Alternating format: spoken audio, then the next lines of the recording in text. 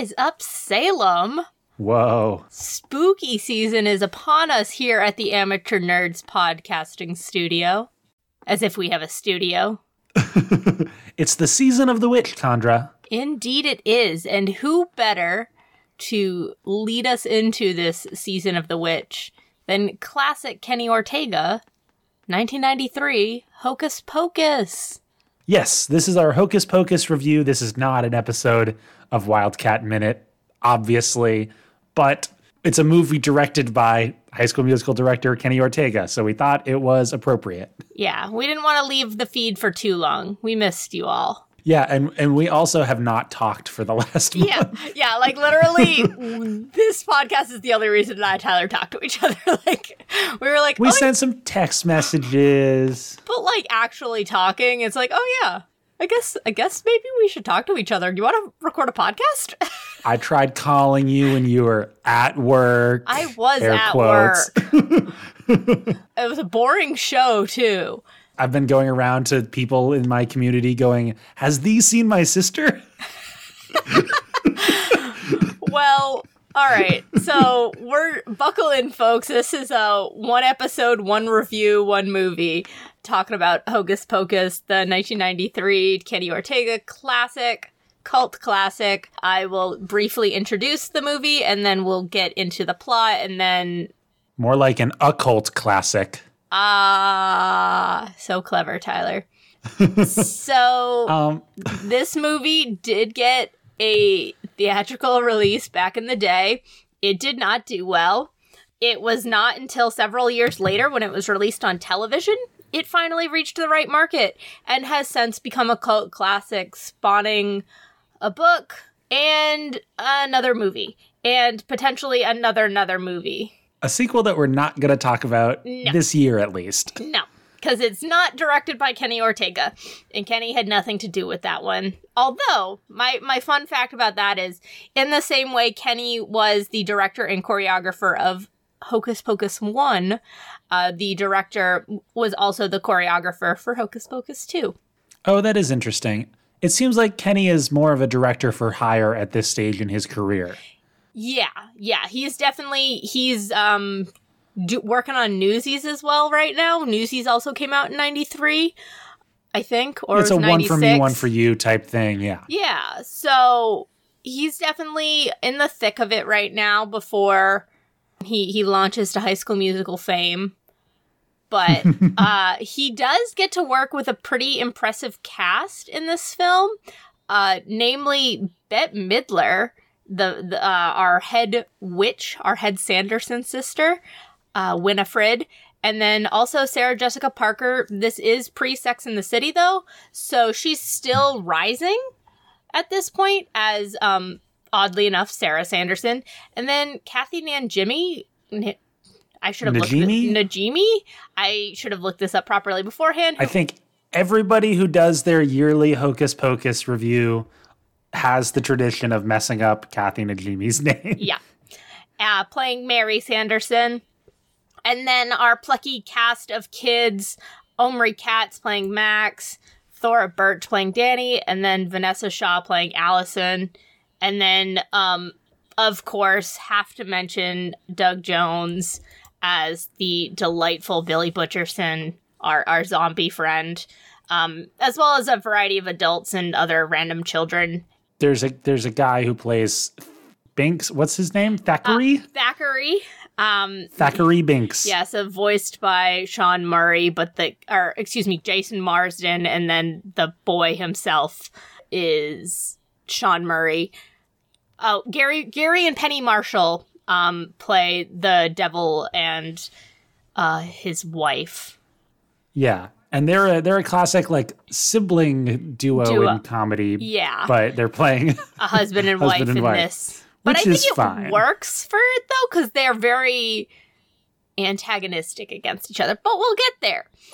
So in case you have not seen this movie and are just picking up the feed because you like High School Musical, we're gonna run through the plot. But basically, 3 witches who lived in Salem back during like Salem witch trial times, 1693, which is a little later, than the famous trials. Curse Salem in that they can be resurrected if a virgin lights a specific candle on Halloween night when there is a full moon. Such specific conditions. Yes. Yeah. It is, like, if you were to look at it, because a full moon doesn't very often fall on Halloween night, so is that also a stipulation that it has to be full moon, too? Yes. I didn't know that. Yeah, so that's part of the curse. And Winifred does say it during the movie, too. So, yeah, it's a very specific curse. And right before she curses Salem, she curses this child named Thackeray, also known as Binks, and will probably be easier just to call him Binks the rest of the movie because the TH does not come out well on Jar Jar Binks. No, Binx. Yeah, it just feels obligatory. Jar Jar Binks, I suppose so. Slightly better CGI character. Honestly, if they would have just had the Salem puppet from Sabrina the Teenage Witch, although this may predate that TV show, I'm not quite sure where that falls in the timeline. The black cat puppet, whose name is Salem in Sabrina the Teenage Witch, is an intentionally, like, not even close to the Uncanny Valley character. Like, it's obviously a rigged up puppet, but it's part of the charm. I would argue that's part of the camp of this is this Thackeray, who's sometimes animated, sometimes is a puppet, sometimes is an animatronic. I like when he's a real cat. Absolutely. Can't beat the real cat. It's fun to watch a real cat, like, run up a tree. Yeah. So, actually, there were 8 cats used.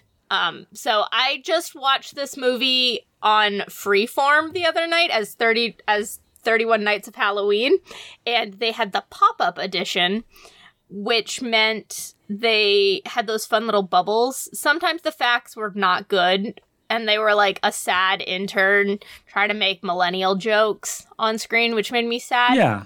But sometimes there were actually fun facts, like the number of cats used for Binks.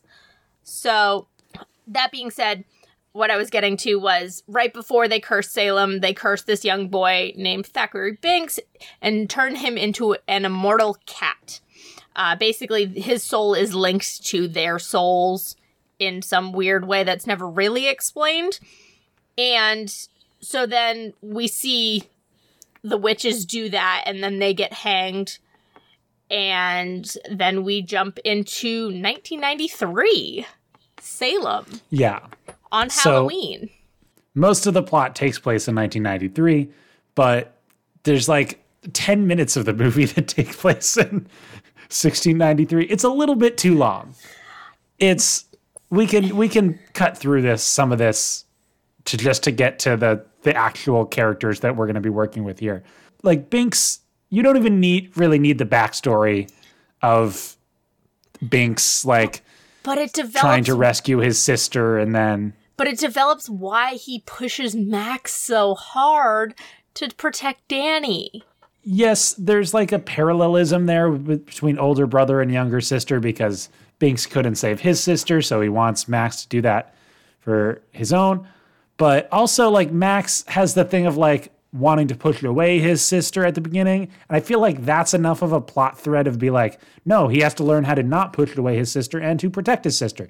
It'd be one thing if Thackeray had done the same thing where he was, like, specifically careless about his sister, and then that led to something going wrong. But he's not. One of the very first things he does is try to find his sister. He wakes up and realizes his sister is not in the bed next to him. Like, that is his first action on screen. I loved the very, like, bare bones trying to say things in old fashioned Shakespeare talk. Yeah. That's why I wrote down has thee seen my sister, because thee and thous, which aren't really used appropriately, but it's fine. Yes, exactly. Exactly. And the other thing is the witches are, like, trying to get caught. Like, 100%. There's a giant sky beam that they're using to attract children, but only one kid ends up pulling up, and the sky beam's got to be up there for long enough that, like, other people are noticing. That skybeam is actually like, so, you know, in Shrek 2, when they find the fairy godmother's factory and there's that like sparkly smoke coming out of the factory. Oh, okay. It's their smoke brewing from their cauldron. I thought it was like a beacon, like a video game muster point. Nope. So Thackeray's like, oh, they're brewing. And then Sarah, so we discover, this intro is really to kind of set up what the witch's powers are and kind of establish rules of magic. So Sarah's special ability is she can sing this special song and lure children. Yes, she's the alluring one, both in a singing songs to children way and in a bodily appearance seduction way, which is part of her character too. She has a sort of horny personality. Yeah. Even her costume it's slitted in ways that historically that would not have been. She's not wearing any undergarments underneath her corset, which would be super uncomfortable. One of the major lines that she says in the opening scene after they turn young is, boys will love me now. Yeah. And then Mary, and then played by Kathy. Her ability is to smell children. So she smells Sarah coming with Emily, this young. That's really the short shrift of, honestly, and like being Winifred's lackey in every sense of the word. Like Mary has it somewhat together, where Sarah is like ditzy and has no idea what's going on ever, and is just like eating bugs. They're the Three Stooges, like they're slapstick. It's like, yeah, Winifred is the smart one who runs the show, and there's the quote unquote ditzy one, and then there's the one who is like stuck getting also hit. There. she's the Peggy. I've been watching the HBO Max television show Three Busy Debras, which is excellent comedy, female written and female starring sketch comedy, except it's like the same characters every single time.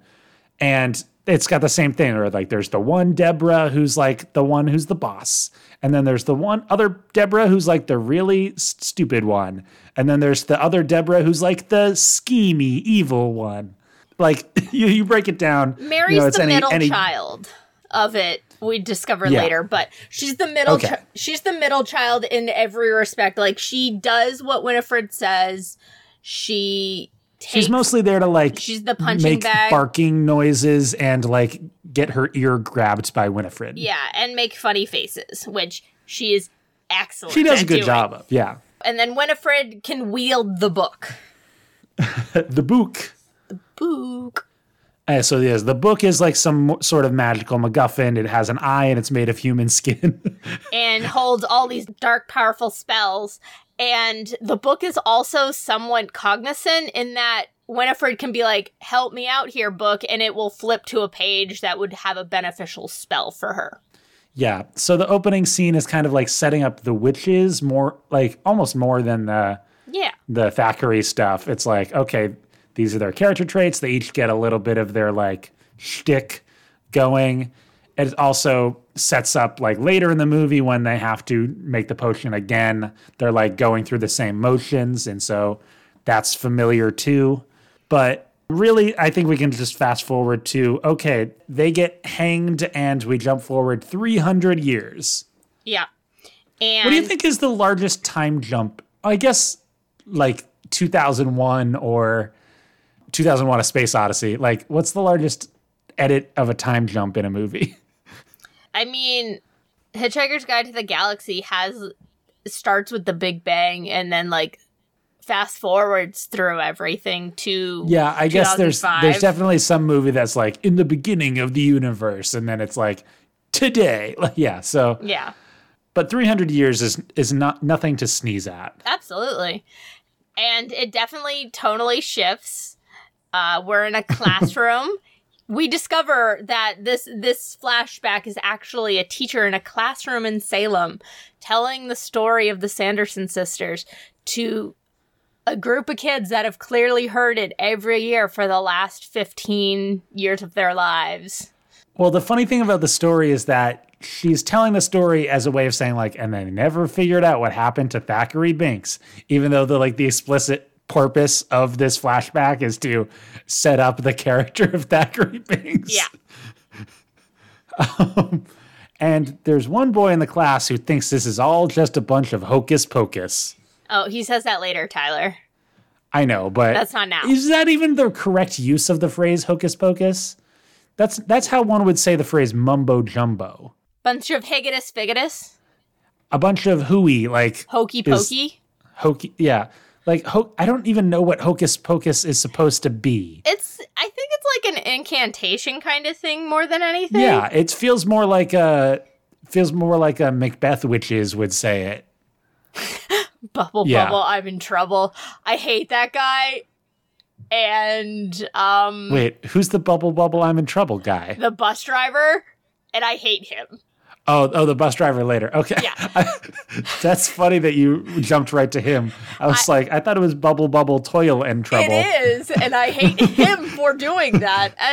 Among many things I hate about him. I'm gonna incorporate bubble, I'm in trouble into my lexicon now. So yeah, Max Dennison is from California, and he's a non-believer. He's an LA dude. He's got tie-dye, long hair, and a tie-dye shirt. He's like Sunshine, Tyler. He's like Sunshine and Remember the Titans a little bit, which is a movie that I need to watch because it's fall and it's football season. Yeah, I was just thinking that'd be a fun hiatus movie because it's fall and football season. Truly a High School Musical in the sense that it's got a great soundtrack. Yeah.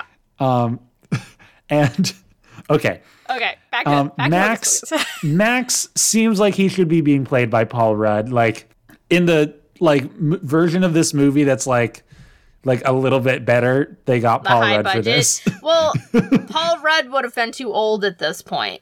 Yeah, but he's that's what he's doing. Yeah. He's got the same sort of appeal as a young Paul Rudd and a modern day Paul Rudd. Yeah. Paul Rudd is immortal. Much like Thackeray Binks. Oh, is that you think Paul Rudd was cursed by witches to never age? But he's just doing it really well. He's just taking it great.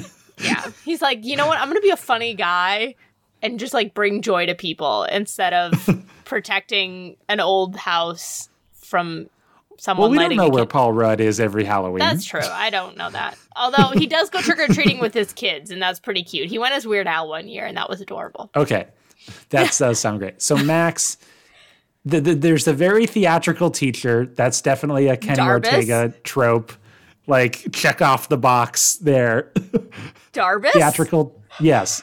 It should have just been Allison Reed. She would have been too young. I know. But she even has props. She's one-upping Miss Darbus because she's throwing a thing of streamer at someone at the climax of the story. It scares him out of his sleep because he's asleep and because he's heard this for the last 15 years of his life.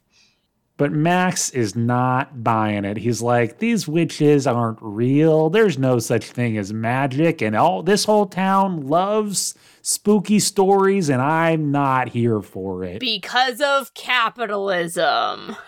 It's all founded by the candy companies, man. That is, I forgot about that.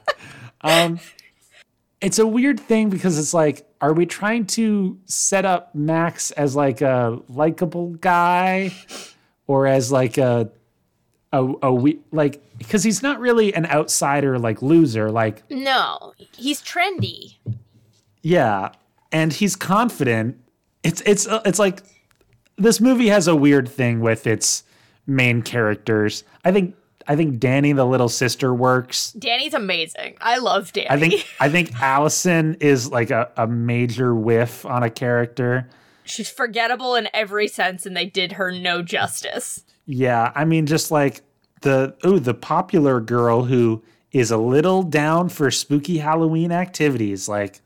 Okay, we'll talk about the romance that occurs or doesn't occur Disgusting. throughout this movie. I hate it. Yeah, so, and Max ends his big speech by giving Allison his number. Because, Yeah, that's so weird, because it feels like it's just still the middle of class. yeah, even though the bell, like, technically rang. Like, everyone is watching him. Like, he's still the center of attention. Like, nothing happened, and then he went, hey, Allison, just, like, here's my number. No, like, he stands up in front of everybody and says, hello, girl, number. Yeah, like, make a believer out of me is what he says. Literally, he says, if Jimi Hendrix ends up showing up to your party, then here's my number. Yeah. Very, very weird. Like, okay, we got to establish that this kid's cool. He likes music from the 60s. With his tie-dye shirt on. They meet outside where they stand under the only yellow-leaved tree amidst of a bunch of very green trees. This was the only scene in the movie where I was like, this doesn't feel like fall. So the funny thing, one of my other I'll give another fun fact. It's time for another fun fact. This movie was actually shot in Salem. Really? It is. I would not have guessed that.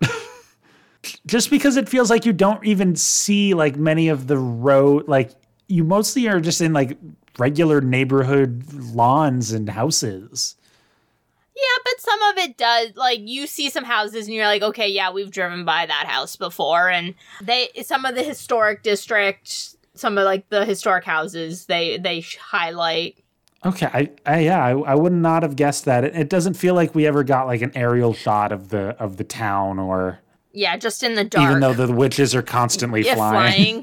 Yeah, we get one of the, like, them in the dark going over the water. Yeah. And it's like, there's water? Like, this is a coastal city? Like, but that's yeah, Salem is. It's a maritime. Relied on maritime. So Max and Allison meet back outside, and she sneakily gives him back his number, shuts him down. Amazing. And fast forward, Max goes home. He gets bullied by Jay and Ice. Yep. Who are super cringe. And they're, like, trying to be punky, but they're dissociated punk, basically, or dissociated grunge. Like, there's several steps between them. Like, a friend of a friend read about Nirvana and told them about it, and they were like, yo, let's be like those guys. But I think they're just, like... shaved head name. They're shorthand bullies. Like, that's all it is. And I will admit the gag where he has Ice shaved into the back of his head, like, is a funny gag. It is a funny joke, because he's like, I'm Ice now, remember? And then he turns around and he's Ice. They steal Max's shoes. This is like the sort of bullying. It's like they're just hanging out in a graveyard and a kid walks by and they decide that he owes them money. Like, I guess that's how a bully would go, but like... A lazy bully? It's like a Stephen King bully who's just like malicious for no reason. Like, that's... Yeah. Like... They call him Hollywood. It's also interesting because there's the setup of like, there's the Jay who's like the long-haired blonde one, and then there's the more squat one, and just, you know, Jay and Silent Bob being the Kevin Smith characters, where also Jay is like the long-haired blonde one.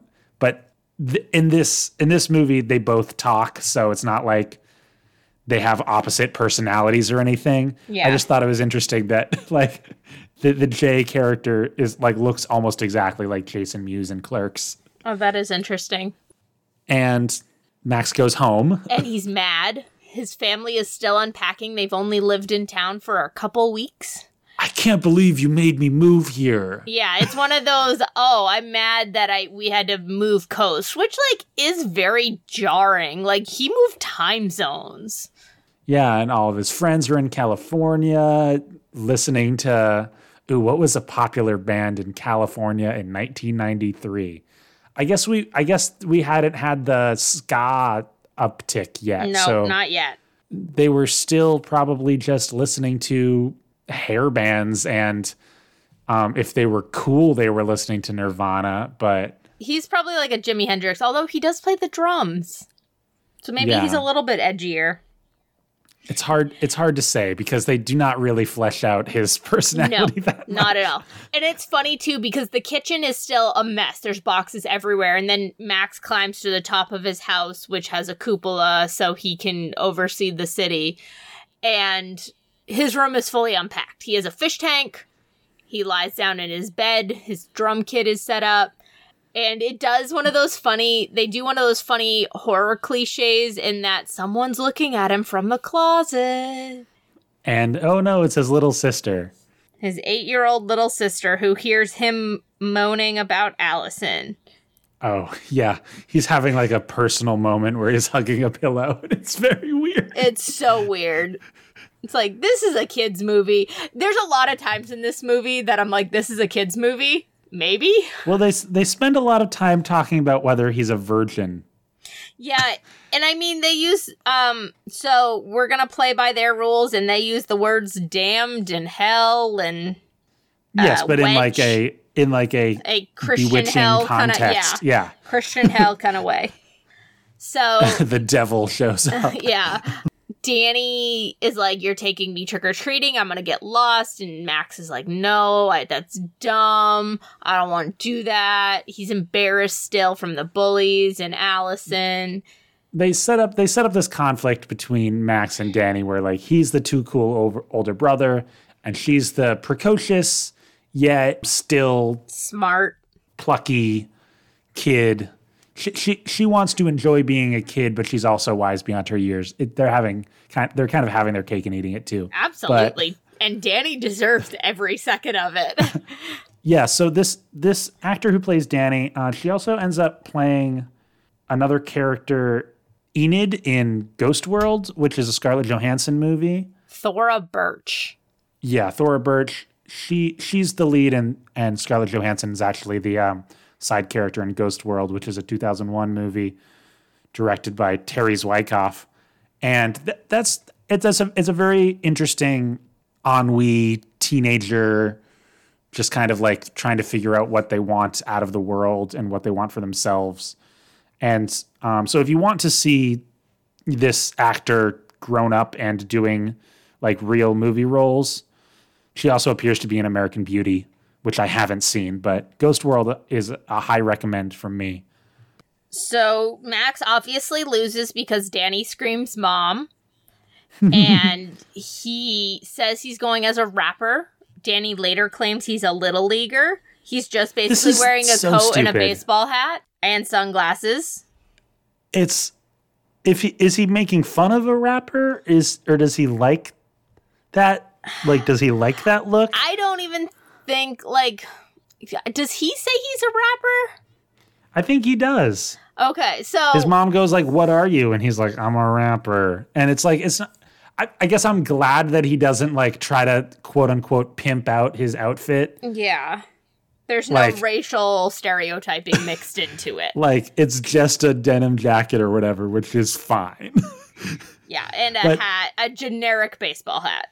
But his costume does objectively suck. Yeah. And look, I think the bullies are great. When they're out trick-or-treating, the bullies get him again. And the sister, like, tries to stand up to them and it doesn't work. And he's embarrassed.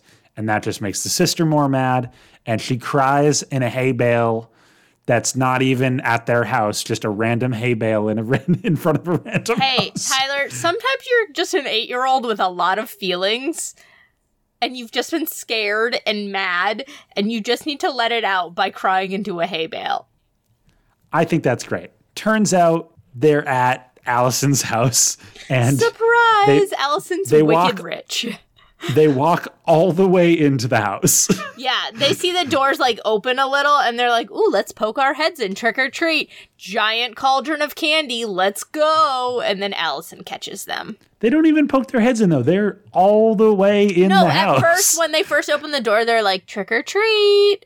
And then they just open the door and go straight for the cauldron. The thing though, is what I'm pointing out is it cuts to them being in the house. It doesn't cut to them like going, oh, I guess we're supposed to go inside? Yeah. We are now inside the house. Like, we are inside the house before they are.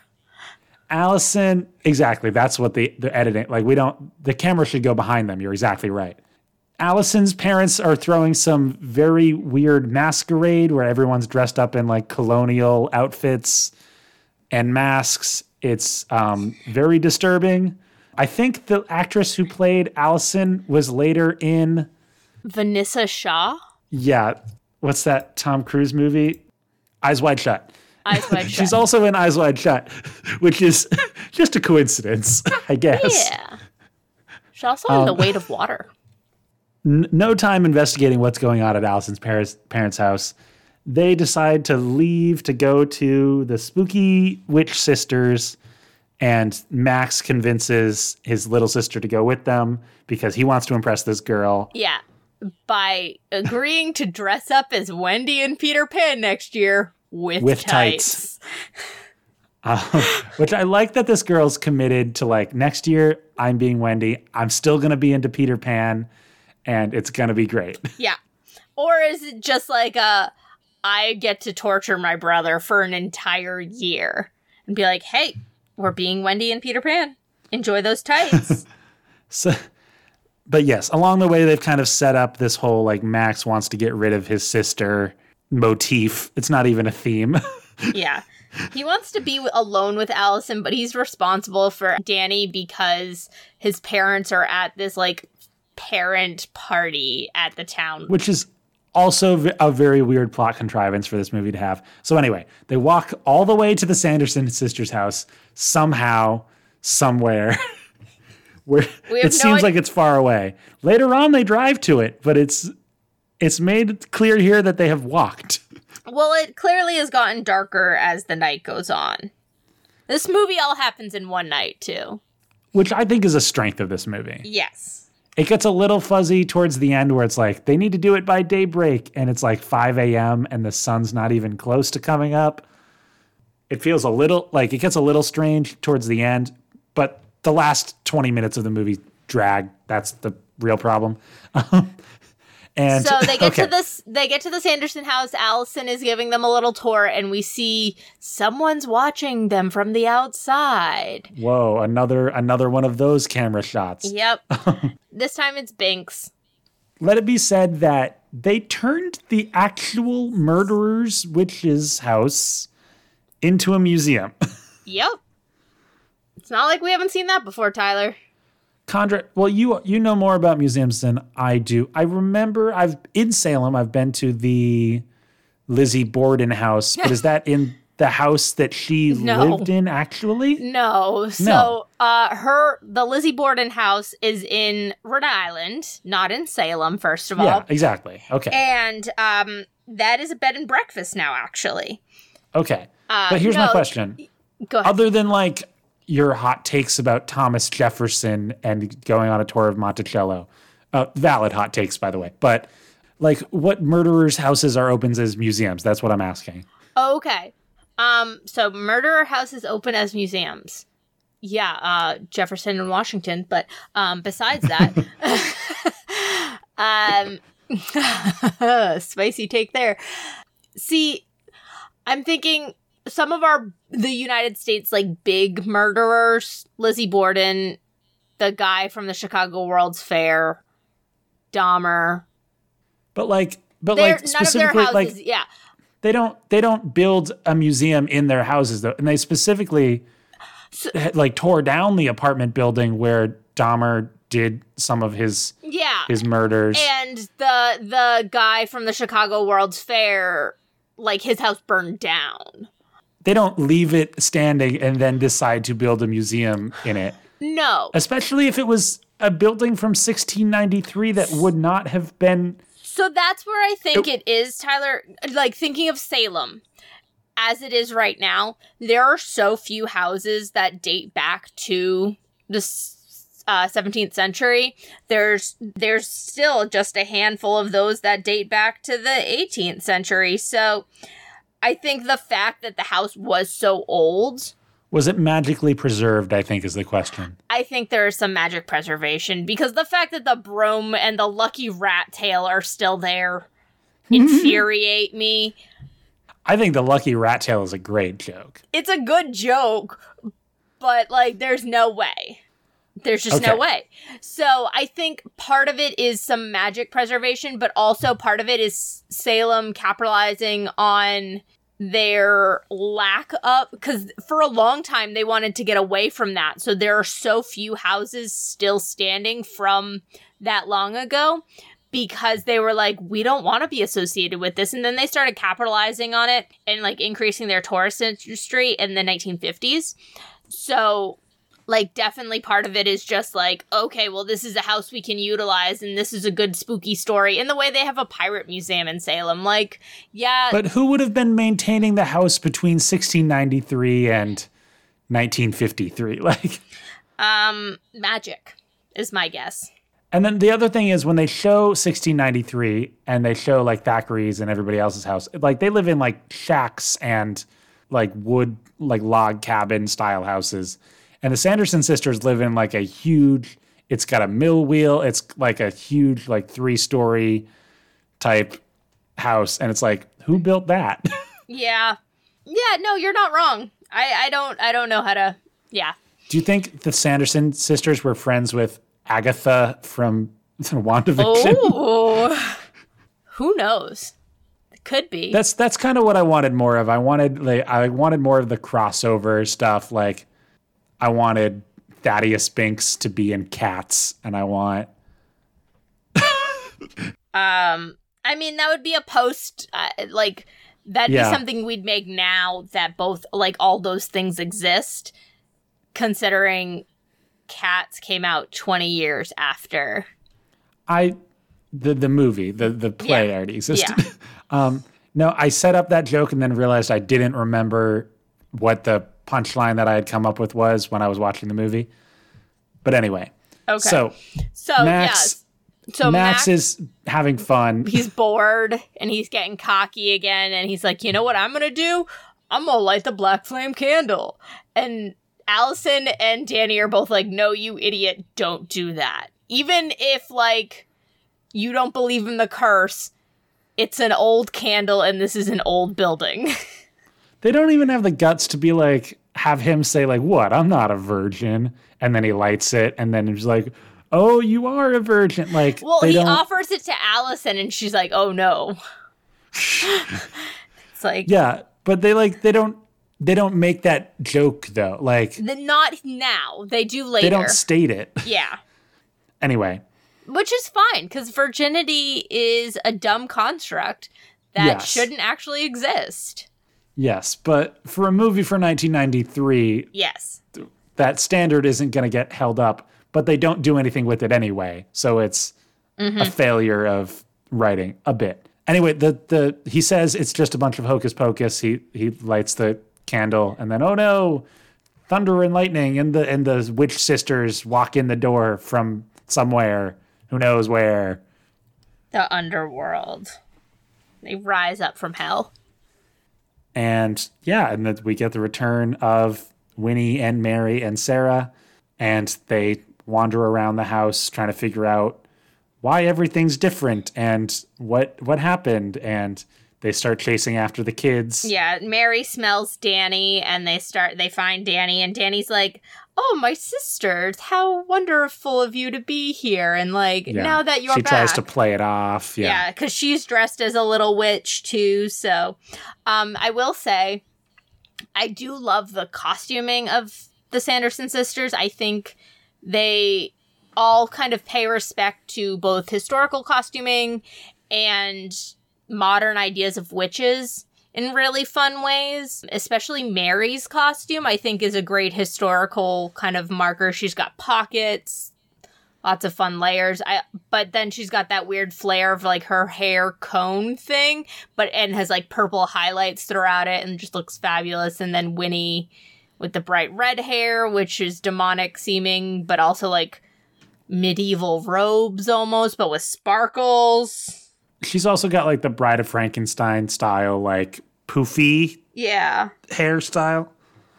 And then SJP with the corset and like the poor woman outfit basically, but it's also like a little spicy.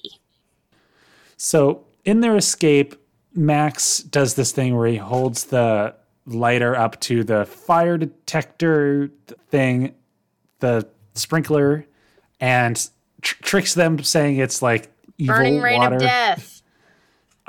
which is very stupid. And I wanted to ask, why didn't he just light the whole place on fire? Because they could have escaped. He needs to just distract them. He knows that that's not gonna stop them necessarily, but he just needs to get away. He tries to run away, but Binks stops him and says, you got to go get that book. So he gets the book before he leaves, and they escape to a cemetery, which is hallowed ground that the witches can't step foot on. But they can fly over, But so they it can doesn't fly over. matter. I do like the gag when the witches get outside and they're like, The black for one, road. they're like, it's a road, it's a black river. Yeah. That's some good. They do some good physical comedy there. Yeah. Sarah Jessica Parker has the lucky firm. rat tail, Yeah. and the spider that she finds in the bushes And that just she starts just eats. eating. And then the physical comedy of them like seeing a fire truck start driving towards them and them like freaking out. Yeah. That was a good joke for me. Yeah. Their companionship humor is really, really good. Their funny walk that they do while they're like panting and like moving in sync. I don't necessarily know who came up with it, but it's very clever. They later call it hag tracks. What? They When? come back to it later when they're in the school. I think Winifred says hag tracks, and then they start doing the walk. I didn't realize. Oh my god. You know what's hilarious is in Three Busy Debras, they also have like a walk. They don't do it like arm in arm, but like whenever like all three actors just walk off camera at the same time, they do this like very specific hilarious walk. It's like what's up with comedic physical comedy where you do a silly walk? I mean, come on. Well, I feel like also like the friendship or united people walk is like, especially for women and young girls, like there's a like that arm in arm big steppy thing that you do where you're like crossing each other's doing a big steppy. Yeah, doing a big steppy. So they're in the cemetery and the witches fly over them and raise from the dead Winifred's ex-lover who kissed Sarah, so Winifred killed him and sewed his mouth shut with a dull needle, Billy Butcher. There's almost nothing about this character. Like that backstory, like it is only lip service, ha ha ha, that like they had to explain that backstory, and then he like turns good later. Like it truly did not need to happen. Like, well, I think it would be argued. I don't think he's ever bad to begin with. Like he's doing it because like, well, Winifred's saying it, and he's like he's enchanted at first, but then it seems to wear off. I think the thing for me is there's never any sign of discord being sown, again, another pun, between Sarah and Winifred. Like, you would think that there'd be something like, oh, Billy the Butcher is there, and then that causes them to fight between each other.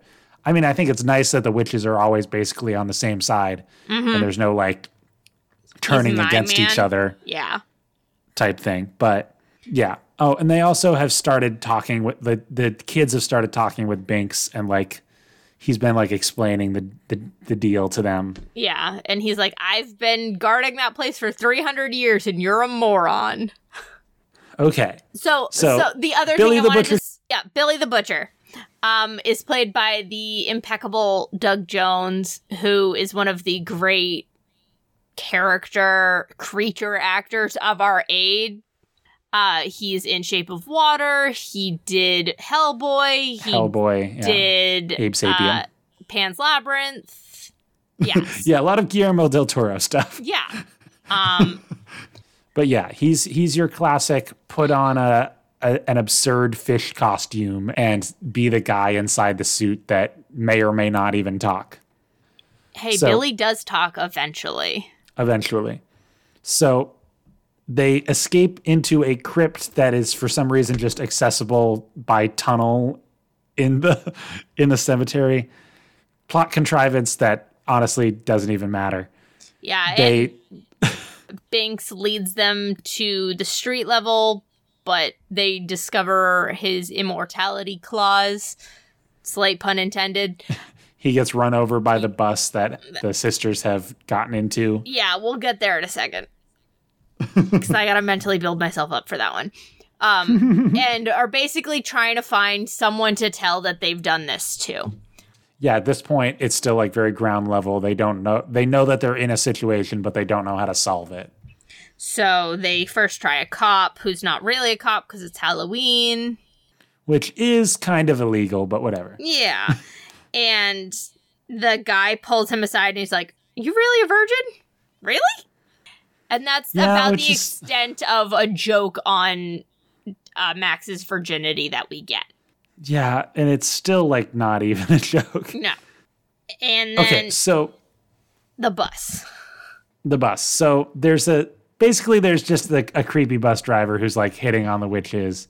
So they first know that they're going to have a stressful night, so they form a calming circle. Mary suggests they form a calming circle and gather up to chant creepy things like Mother Scorpion Pie, and then they do a weird salute to their mother. Yeah, well, it's Addams Family humor. The witches are evil, so things that are relaxing to them are actually gross and disgusting to everybody else. Like the plague. And but honestly, Addams Family humor is great. So good. It's so good. I haven't watched those yet this year. And then as they're completing their calming circle, a bus pulls up and scares them because they've never seen a motorized vehicle before. And the creepiest guy on the planet opens the bus door. It is disgusting the entire time he's on screen, and I hate him. He is misogynistic. He's just downright disgusting because he's. Yeah. I don't like him. He makes a really gross joke. So he's like, they're like, "What is this?" And he's like, "It's a bus. It takes you to whatever your heart desires." And Winifred's like, "We desire children." And then he makes a disgusting joke that I don't want to repeat. And I'm mad. Yeah, he's flirting with them. I haven't watched this movie as many times as you have, so like for me it was like this scene is happening, I'll just wait for it to be over in general, but that's how I was through most of the movie. So like I don't have as specifically negative a reaction to it, but I agree with what you're saying that's like, yeah, this isn't funny. Yeah, and then he allows Sarah, he's like, has Sarah sit on his lap and drive the bus. And doesn't care when they hit a bump. And he's like, "Oh, must have been a speed bump and not an animal." And then is like, "Can I get your digits, your area code? Do you want my bus route?" I did like the line, "Thou wouldst hate me in the morning," but only because when they throw in stupid old-timey talk, it's funny. Yeah, so Mary suddenly smells children, and so they stop the bus, and Sarah gets off of his lap and is like, "Nah, dude, this is done. We're done." Yeah. Which I respect. It's the girl power of like, oh, we're just gonna use the guy who's gonna fawn over us to get what we need out of him and then ditch him. You know. Yeah. Classic. So they're walking around a neighborhood and there's just a bunch of kids. They're so stupid they don't realize that the kids are kids. They're like, "Oh my God, they're hobgoblins." An imp. It's very ridiculous. It's so funny. And there's a little girl. It's not funny. The little girl, though. So they're standing in front of what will become Master's house. And there's a little girl dressed as an angel. She runs down the this sidewalk. Is a good joke. She turns around, curtsies at them, and says, "Bless you." And the witches scream. And that little girl, MVP. That is a great joke. I just wanted to point out that at one point, a kid in a Sonic costume walks by. Gotta go fast, Tyler. No, I love that these are generic Halloween costumes Yeah. for the most part. Most of them are, and the Sonic costume is not like a store-bought costume either. It's like a paper mache hedgehog. Yeah, it's good. And so all of a sudden we hear the cackling of Gary Marshall as the devil, and the girl, the witches scream master and drop their brooms and go to bow in front of It's like Gary Marshall. set up for like something that should be funny that ends up being like 6 minutes of the movie. Yeah. That like aren't worth Weird. it. Yeah. Just a little weird. So he's like, oh, you must be the Sanderson sisters, my favorite people. I haven't seen you guys in centuries. Come on into the non-smoking section. Because everybody in town knows who the Sanderson sisters are. And they also know how they dress because there's these other little girls who are dressed like them. And steal their brooms. That's super cute. I love them. And then later on when they're at the parents' party, like everyone immediately recognizes, oh, they're dressed up as the Sanderson sisters. So yeah, it's definitely a weird, like, it's just an excuse to get like, oh, Mary watches TV for and gets scared. Winifred thinks a kitchen is a torture chamber. Yeah, it's like the jokes that we don't really need out of this movie. Yeah, and Penny Marshall gets to yell at Sarah Jessica Parker for dancing with Gary Marshall. Yeah. And Meanwhile, the Clark chocolate bar. Oh, it's the finger of a man named Clark dipped in chocolate. That doesn't make sense either. That's a pretty good joke. I didn't think so. I liked it. I think the movie kind of starts to, well, okay, so there's the one big thing with the big scene with the parents' party. The kids run to the big mess hall that all the parents are dancing in. The dad is dressed up as Dracula or Dadcula, which is good dad joke humor. Yeah. The mom is dressed as Madonna, and there's kind of an uncomfortable scene between the 8-year-old and the mom. It's because she's got the, spiral bra on. The cone breasts. Yeah. And so that's like a cute idea in like this kids movie that sometimes isn't really a kids movie. Yeah. And we get not the reason Kenny Ortega. This scene would not have existed had it not been a Kenny Ortega. But I put a spell on you. Yeah, this is kind of like the torchbearer of the movie. It's this scene where, okay, we're gonna get Bette Midler and the other two witches up on stage. Who are not really singing, yeah. But really, Bette Midler to get up there and do a song and dance number. And, it's built into the plot because the witches singing, is them casting a spell on all the parents who have to keep dancing until the night, forever, I guess. Forever, so until they die. It's dance until you die. Because all of the parents in town are there, so one's watching Allison's their kids. Parents. Yeah, that would have been great if all of the creepy masquerade parents came to the rescue at the end. That would have been good. So... yeah, this is a fantastic performance by Bette Midler here. I love...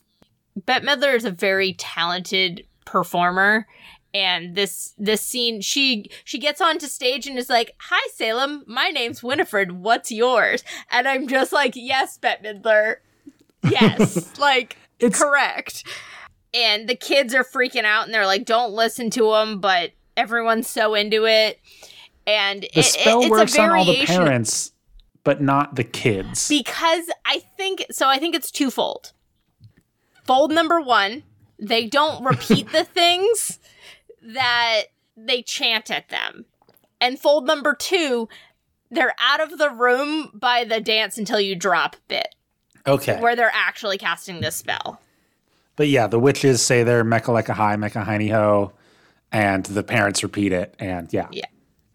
Zombie, Yeah, Kiwi. yeah, no, I was like, what is it actually? It's like Melica Mystica, I think is the last two words. It's weird because the I Put a Spell on You song is the foothold of the movie. It's like the thing that's easy to cut a commercial around. It's like the iconic scene from the movie. Mm-hmm. It feels like it should be the climax, or it should be like something that's like closer to the end of the movie. See, it's the all hope is lost scene. But it's not the all hope is lost scene, because that's like when the witches take away Danny at the end. And they get the book back and they take Danny. Well, they're up. At this point, they're left to themselves. They have to figure it out. There's no help. It raises the stakes. It raises the stakes, for sure. So then we get Allison. They run away into the fish market, and Kathy. Oh my God, I did it again. Mary makes a joke about spelling scrod over kids, and jokes about baked scrod being delicious with some butter or olive oil, which didn't make much sense, but, still good joke.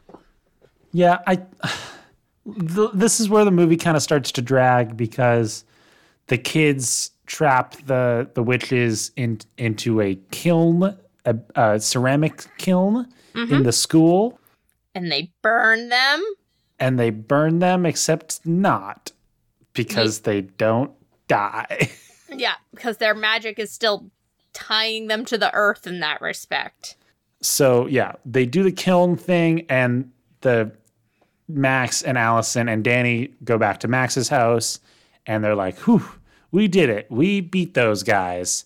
Much like Fantastic Mr. Fox. Yeah. And then they take a nap. And then a whole bunch of apple cider comes and washes them away, and Christopherson gets kidnapped. No, and they have to go for an all for broke rescue mission. Tyler, come back. Where did you get that nutmeg ginger apple snap, and why are you wearing that fake bandit hat? Come back, Tyler. We're in Salem. The true great fall movie is Fantastic Mr. Fox, but anyway. Over the Garden Wall. It's not a movie, but whatever. It's a TV miniseries.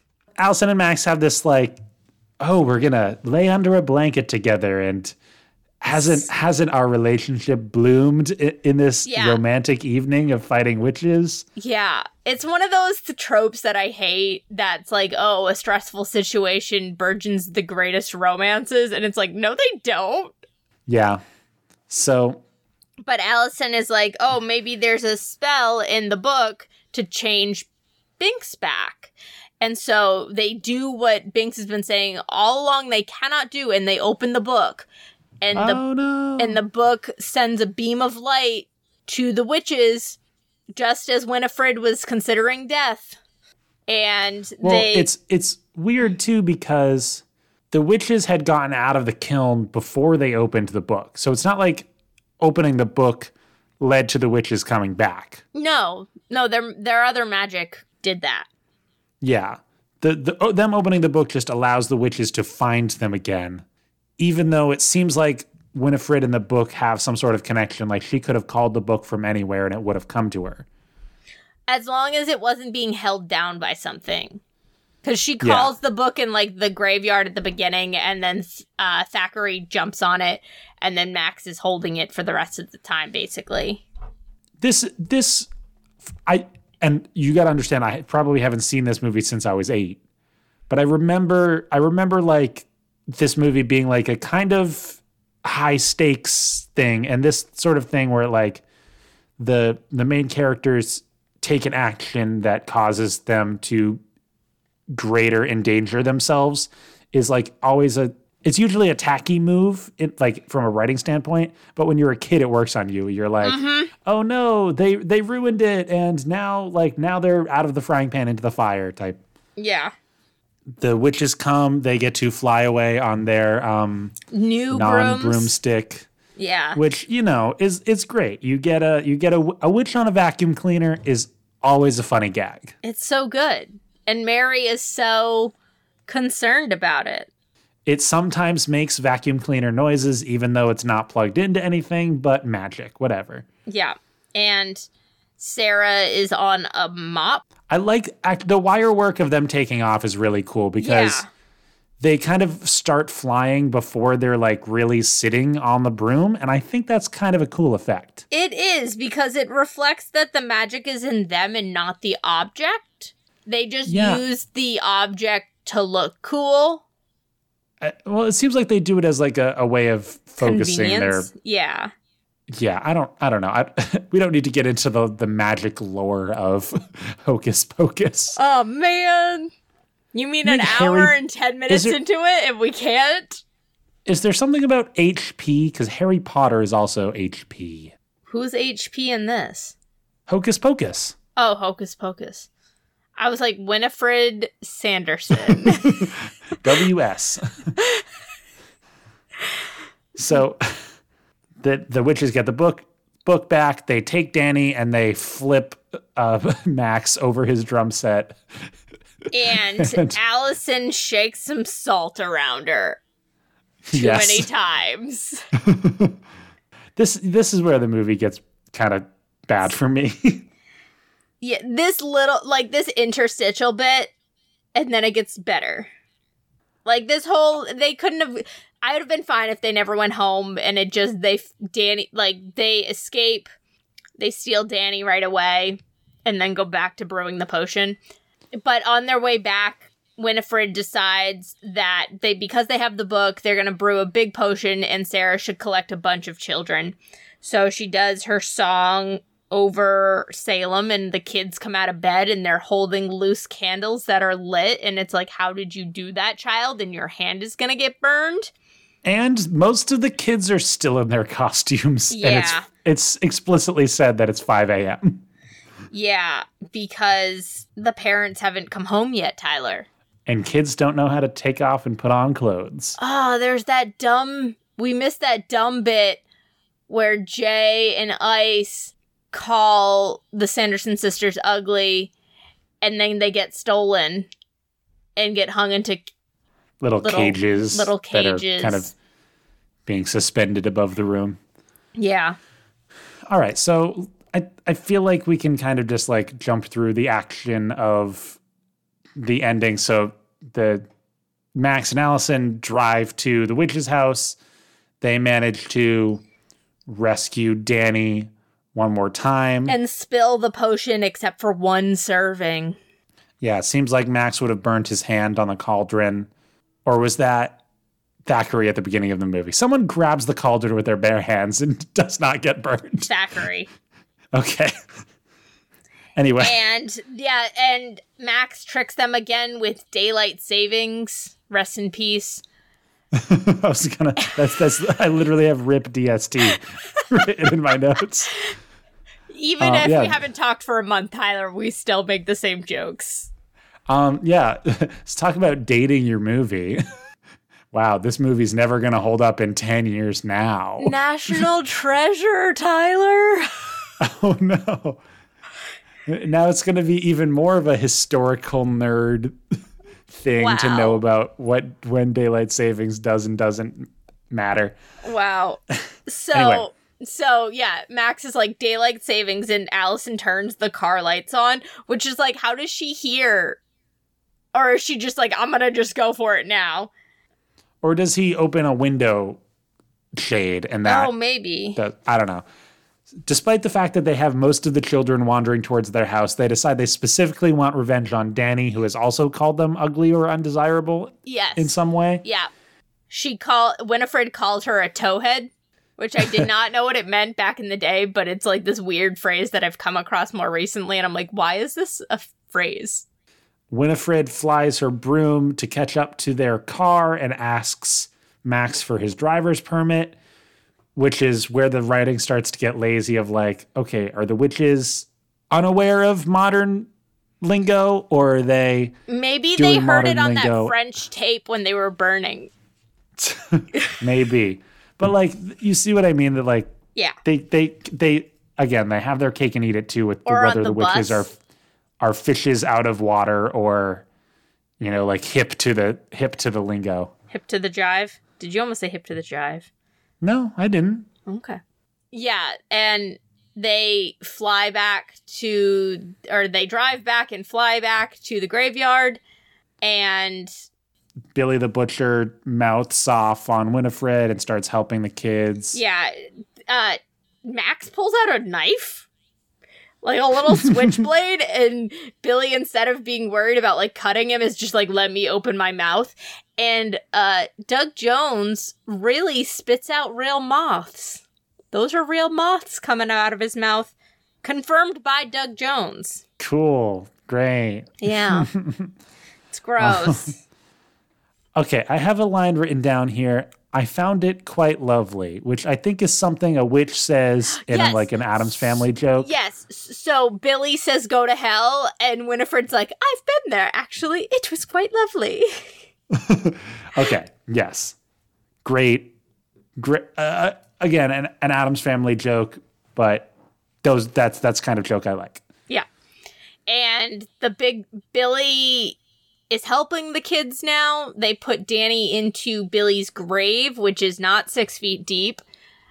And and his body never decomposed, but that's a whole other. Yeah. And they put a salt circle around Danny, and if Danny would have just stayed in that stupid grave, the rest of the ending would not have happened. And they would have just waited it out for the sun and been fine. But no. Billy's head gets knocked off, so Danny leaves the safety of the salt circle, and as the witches are attacking Binks, Allison, and Max in the hopes to get Danny... Why didn't they all just stand in a salt circle? Honestly, it's like the Indiana Jones problem. And I don't mean to CinemaSins all of my points, but like it's not a particularly well-written movie. Specifically, earlier on, Winifred does a lot of like lightning magic where she can control people's bodies and like paralyze them. Mm-hmm. And that is almost never used throughout the movie. At one point, they get chased away by a dog. And it's like, are these witches supposed to be like evil and powerful, or are they supposed to be like pathetic? So my theory at this point, where it is almost dawn and like Sarah is flying really slowly, Mary's having a really hard time. The magic of them being alive... There is the weird thing with the slow flying. That is a weird thing. The magic of their being alive is wearing off as dawn approaches. Like, the candle is almost out. I wonder if it's like a Stardust witches rule, where, like, as they're dying, their magic is waning. But they're not growing older, which would have been a way to portray it, too. Yeah. Michelle Pfeiffer in Stardust, significantly better witch, in my opinion. Yeah. But Bette Midler is so hammy in this, and it's so good. The teeth are something else. The teeth, the hair, the socks, the spiral boot. She's just iconic. I know it's a lot, the hair, the teeth. When you're staring at a witch.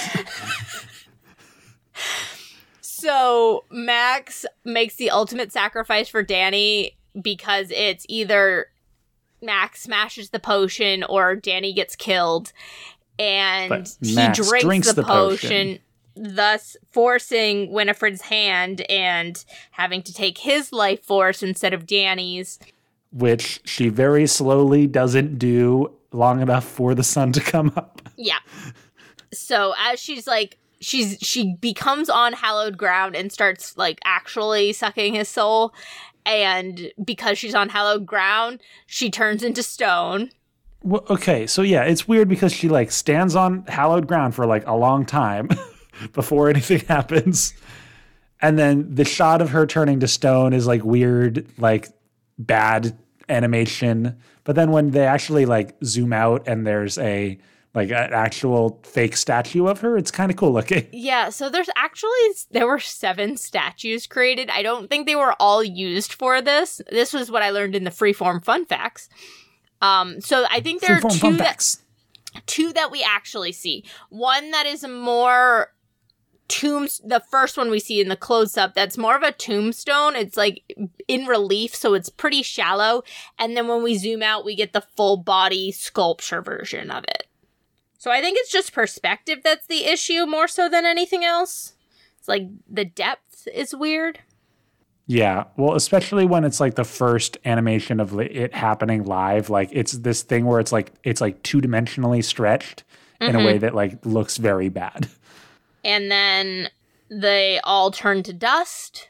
Yeah, she turns to a statue and then she turns to dust. It's like, it's a hat on a hat. Like, come on. So the stone is the hallowed ground thing. So that's like your trolls or is it It would have been goblins? cooler if the witches turned to stone and then there was like stones of the witches in the cemetery.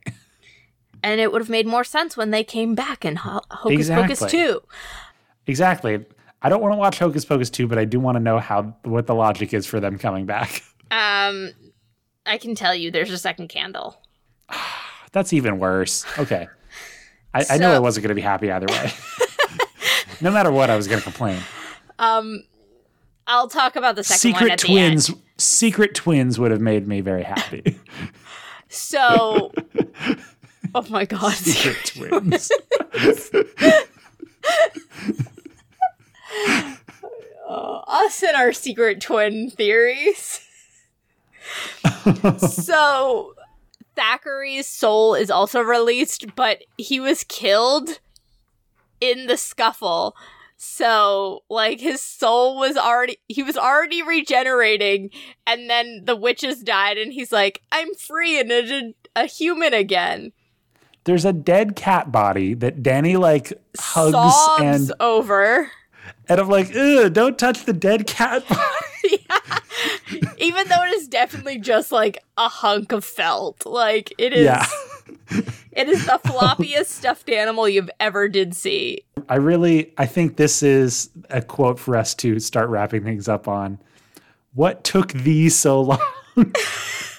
Took me I had to wait 300 years for a virgin to light a candle. The freeform fun facts ended with a virgin counter. Virgin was said 9 times in the movie. Wow. Yep. So, truly. Condra, after rewatching with a critical eye, what are your thoughts? It definitely... So, I watch this movie every year, anyways, because I enjoy Bette Midler, obviously. Yeah, more like Bette, not even close to mid. She's she's upper tier. Prime? Yeah. Primler? So, I definitely noticed some things that were dated in it. I mean, the bus drivers bothered me for years, but there were other things that I was like, oh, this is much more like an old style movie trope. The bullies, I think, being one of the biggest examples. I appreciated the parents' reaction, especially the dad's reaction. He's like, okay, what's wrong? Like, let's get into this, and like took it very seriously, which was something I don't think I had acknowledged in the past that I appreciated in this, but then unfortunately they were bewitched and couldn't help. I think Doug Jones does a very good job. He's a very I mean, he's obviously he's like a creature guy and that's his specialty, but I just think his performance in this is very good. I didn't notice anything specific about Doug Jones' performance that I was like, this is great. I know people on the internet like to thirst over Billy the Butcher. I don't get that. I don't. But I was just like, it's just a normal thing. I think he says a lot with saying nothing. You can still see, like, he's annoyed, but he's doing it. There's, like, a reluctant participation, and then it becomes, like, a non. Like, you see it switch. When it becomes, like, oh, I've kind of become attached to these people in, like, a weird way, and I don't want to hurt them. It's not just get the kid, it's, oh, let's kill the kid, basically. It's that when that happens. But, I have been frustrated with Allison's character for a while, but I think Danny is so strong that it balances it out in some ways. Like, they could have given some of Danny's characteristics to Allison, and I think that would have balanced them both a little better. Because Danny's a lot, but she's also... It's weird that the final shot of the movie is on Danny because she's not the main character. It's Max. It's Max's story, but it kind of gets lost somewhere that it's Max's story. That is definitely a weakness of the movie, in my opinion. If you built it around Danny, I think it would have been slightly more interesting. But then the movie would have had to have been for a younger audience. Yeah. And they're doing the brother and sister thing, even though that like doesn't really become a major aspect of the movie. But Max does show his appreciation for Danny, and like they ultimately have a kind and caring relationship that even though they go through all these things, they still care for each other. Yeah, it's weird because they're doing the Max and Allison relationship and they're doing the Max and Danny relationship, and neither of them really get full attention. Mm-hmm. So Yeah. What were your thoughts in not having seen it for a very long time? So yeah, we get this kind of parallelism to my non-engaging with High School Musical for all these years. I hate to just say like, yeah, it was exactly what I expected Hocus Pocus to be. But it is essentially like, oh, it's a Halloween movie for kids. I was impressed by it when I was 8, and I remembered it having a certain reputation of being like, oh, a pretty darn good Halloween movie. And now as an adult, I'm like, okay, this is, I get why it's like the cult classic nostalgia machine, people who have watched it every year for the last 20 years. I'm not going to knock your hustle. Keep enjoying this movie.